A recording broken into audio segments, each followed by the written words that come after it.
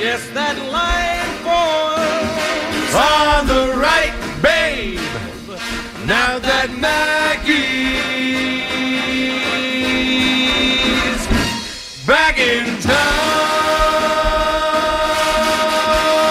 Emmanuel is so impressed he can't believe how good I can sing. Look out, Yeah. Maggie's back. You don't get to see Emmanuel much. That's right. Sports Radio 101.9 FM. The Fan. WFAN. Yes, sir, yes, sir. 202. Mick Monagle here with you on the Fan. 877-337-6666. Hey, if you can go to an outdoor hockey game in the freezing cold, you can call me at 2 o'clock in the morning. Let's do it. That's right. We got Fliegelman on the other side. Emmanuel with us for the morning. Me and you for 3 hours till the warm-up show at 5. Again, that number, 877-337-6666. We got a lot to get to. We got baseball stories, right? Is Snell going to be a Yankee? There's some thought that maybe they'll give him a contract. Pete Alonso wants to talk. Juan Soto showed up, but that's not the story. That's right. That's right, hockey fans. Amazingly enough, those aren't the stories. Not the lousy NBA All-Star Weekend, which, by the way, yeah. It's awful. And the idea that while that lousiness is going on, the NHL had themselves one hell of a weekend. At least here is, certainly here, as 150,000 people over the course of 2 days showed up at MetLife Stadium and watched the Devils play the Flyers, and then, in my opinion, the most heated blood rivalry the city has in the Rangers and Islanders. Yeah, Yankee fans and Met fans hate each other. I get it. Right? And certainly the football fans we saw this year, it starts to kind of turn that way. Everyone was tired of hearing how the Jets were going to be the world champion, the Giants are underrated, and blah, blah, blah, blah, blah. But ultimately, for me, especially growing up on Long Island, so maybe I'm biased, but for me, the most, bitter rivalry between fans of diehard fans of the team is Rangers-Islanders. And 80,000, damn near 80,000 people packed MetLife Stadium to see that performance. And I'm telling you, these, for whatever it is, first of all, high-pressure, big-time hockey games are as good as anything we have in sports. Let's just start there, all right? That's just the honest-to-God truth. Playoff hockey is as good as it gets. I'm a baseball guy. I love playoff baseball. Playoff football, you can't beat it, right? These championship games, we talk about them for weeks on end, and decisions that are made, and field goals that are kicked, and fourth downs that are went for. But I'm telling you, there is nothing better than intense spectacle hockey. And that's what we got yesterday at MetLife Stadium. I see everybody I know taking pictures from the train, taking pictures out there tailgating for a hockey game. It was an atmosphere, man. These games are intense. You get the feeling, and especially watching games that absolutely have no meaning in the NBA. Watching skill competitions and dunk contests and NBA games that they score 200 points in as we watch one set of games that mean absolutely nothing. Now, I know these are regular season games. I'm not trying to compare them. They just happen to be on the same weekend. But we turn on these hockey games, and you can tell. You can feel it in the building. You got the Giants and Jets players reading off a script. I don't even know what they were saying half the time. The feeling at the stadium was electric. You could hear it. I would say it was about, to be fair, I would say it's at least 2/3 Rangers fans. But, man, what an atmosphere those games were. And if you get into the actual game, obviously the Rangers win in overtime 6-5. An awesome game, an awesome feel. These outdoor games are excellent. A lot of fun. And then you get down to the brass tacks of the game, and the Rangers win their 7th in a row, the hottest team in hockey coming out of the break. And, there's a lot to this game and the different elements of it, and kind of an epitome of really both these teams and what their seasons have felt like. because the Rangers get off to that incredible start, and while they were doing it, they were coming from behind. There's never any quit in this team. You got to give them that, even when they struggle. Even when they were prior to this winning streak, whether it was Igor struggling, who, again, not every goal is his fault. Certainly that final Islander goal that put them up 2 in the third period that made it even tougher to come back from, Lindgren's hurt in the corner. And so that's, a lot of the goals aren't necessarily his fault, but he just feels shaky at times. And the Islanders get out to that, the Rangers score quick.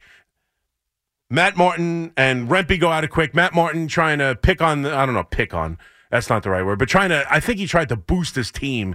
Even though they got the better of the play, even early on in the game, I thought the Islanders came out with much more intensity. Like early on in the game, even though the Rangers jump out to that 1-goal lead on their first shot, it's like 10-1 in shots before the Islanders tie it. And Matt Martin comes out and tries to get a rise out of his team, also going against a young kid making his, hockey debut and has a reputation for, being a bit of a bruiser down in the KHL. So, I think he's just trying to bring some enthusiasm, welcoming a young kid. As I was listening to Laurie and an interview on the game as I'm coming in, kind of that welcome to the NHL, but also just trying to pick his team up because – early it was not to get discouraged because the Islanders had the better of the play. And then obviously they take the 3-1 lead after one with the goals within a couple of seconds. I was at my in-laws' house just having dinner. I went into I swear, it's 1-1. I go into the garage to help my brother-in-law get a table and chairs for the kids. There's like a side table. There was a lot of us. I come back. I'm like, what the hell happened? I missed the 2 goals that gave them a 3-1 lead. But the Rangers, this team, they go through periods. It's almost like their season almost where they're just unstoppable, and then they go through periods where they have these lulls. And you've seen it over the course of the last few weeks, even with the winning over the last 7 games. Like, if that power play isn't there, which it obviously was late in the game, as it was for them yesterday. But if that power play isn't there, I've been talking about this forever. I've been talking about the idea that they are so reliant on the power play. They are so reliant on it. They struggled to score 5-on-5, and the shots were just outrageous. The Islanders had the much better of the play. They were killing on shots. It was 20-7 or something like that. At one point, the Islanders were dominating this hockey game. And then the Rangers just get enough to keep it close, and then they come from behind in the third period, and Laviolette makes the decision, which I think I love. I love being aggressive. I love betting on my team. I love putting my team in a spot where they have to rise to the occasion. And with, down a couple goals with 4 minutes left, they get the power play to pull the goalie, which I'm sure many people want him to pull the goalie, period, and put Quick back in. And that's going to be a storyline eventually from this game. Once you get past the Panarin goal, once you get past the comeback, once you get past the dichotomy of these two teams going in opposite directions again, the Rangers come from behind, the Islanders blow games. Right? Now, they are now 3-3-3 with Patrick Roy. Nothing's changed. Like, let's be fair. This is what the Islanders have been all year long. Up and down, blowing leads. That's what they've done all year long. And this one is going to be hard to swallow. In front of all those fans, this atmosphere, to have the Islanders blow this game the way they did. Taking bad penalties, allowing a team so reliant on the power play to give them an opportunity to get back into this game. You can't do it. You have to be smarter. They make boneheaded mistakes after boneheaded mistakes. We've seen it all year long from this Islander team. And put the Rangers in a position where, if they don't get the power plays, you don't think they're able to score them. You don't really have that much confidence. But, they allow the power play off of bad penalties. And Laviolette pulls Igor with 4+ minutes left to make it, a 5-on-3 and then a 6-on-4 where the goal, Panarin shot deflected by Chris Kreider, who's just, his game is in front of the net. That's how he makes his money.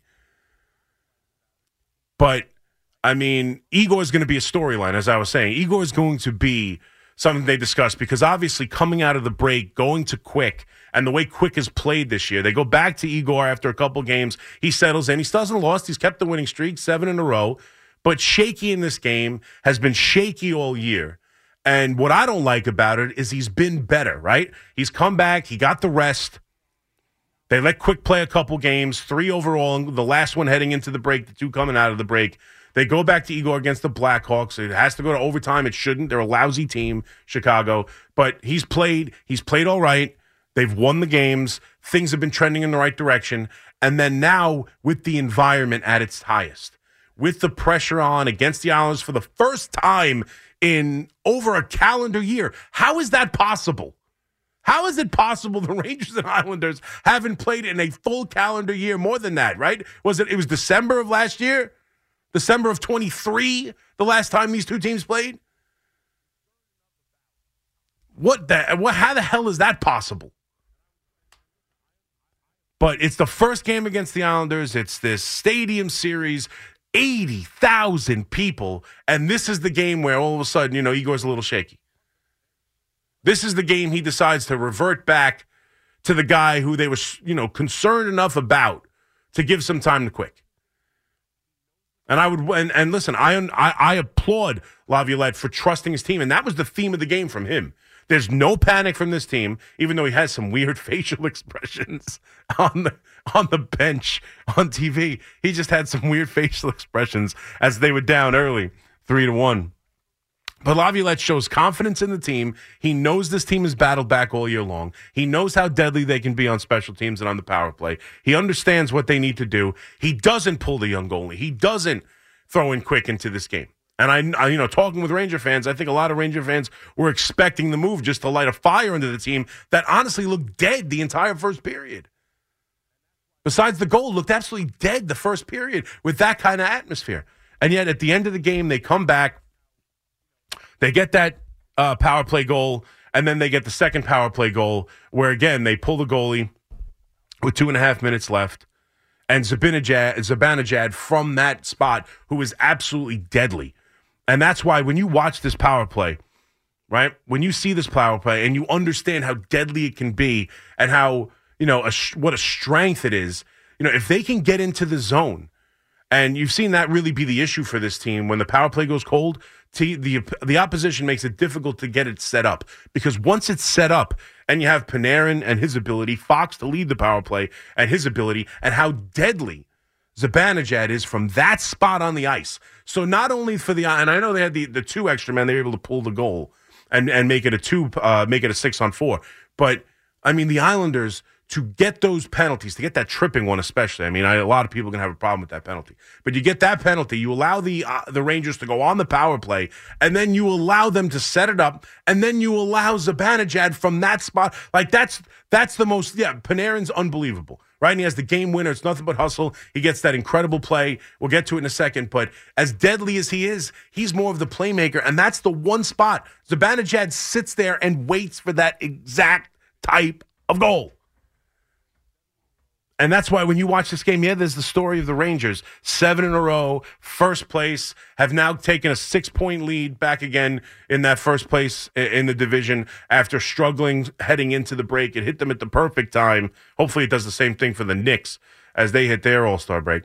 But they've been hot 6 in a row out of the break, 7 in a row all together. But this Islander team, who's battling for their lives, who's made the coaching change. Lou Lamoriello doesn't give up on seasons. He's going to want to go out there and figure out a way to get this team right. They bring in Patrick Roy. They're trying to do everything they can, and they continue to blow leads and to blow this game in front of 80,000 people with a 3-1 lead after one. They score the first goal of the third period to make it a 2-goal game again. They are up a goal with 2 minutes left, and they still commit the bad penalties, allow the Rangers to get on the power play, and allow the most deadly part of that power play to come through and be successful for the Rangers. This is a devastating loss for the Islanders. This is a devastating loss for the Islanders. This one is going to hurt. This is a game they had won.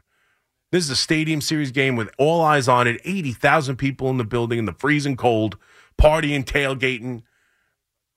Rangers, Islanders haven't played in a year. The Rangers are the hottest team in hockey, first place in the division, and you have them, and you let them slip through your fingers. And then Panarin in the overtime makes an incredible play, and then absolutely it's a goal. That puck is long gone out of his shot. before that net comes off the bearings. No other offensive player touches it. It clearly crosses the line. Goal, Rangers win. And if you just want to talk about, right, because we get call after call, and I'm sure I'm going to get something. Oh, yes, right, now you talk about him. Yeah, now you're talking about him. All the calls who call up and go, oh, why don't we ever talk hockey? Why don't we ever talk hockey? Why don't we ever talk hockey? Well, you showed up. Because honestly, most of the time, hockey doesn't move the needle. That's why we don't do it. There's no secret. It's no secret. You know, I listen to Al, right? Al Dukes tells you all the time. If hockey talk got the buzz and the ratings and moved the needle, we'd talk more hockey. It doesn't. But you people showed up. I mean, that is what an incredible couple of days for hockey at that building. 80,000 people. The Long Island Railroad swamped with Rangers and Islanders fans. And just an incredible game. A 6-5 win for the New York Rangers, who are just back on track after struggling for a while heading into the break. They've won 7 in a row and are looking to be that team that finally, gives this city a championship. Who's going to be the next team? The Rangers have a chance, but I still have concerns. My same concerns I've had all along. Too reliant on the power play. And the goaltending right now is not what you would hope it would be. Is it bad? No. Is Igor terrible? Is Igor a major problem?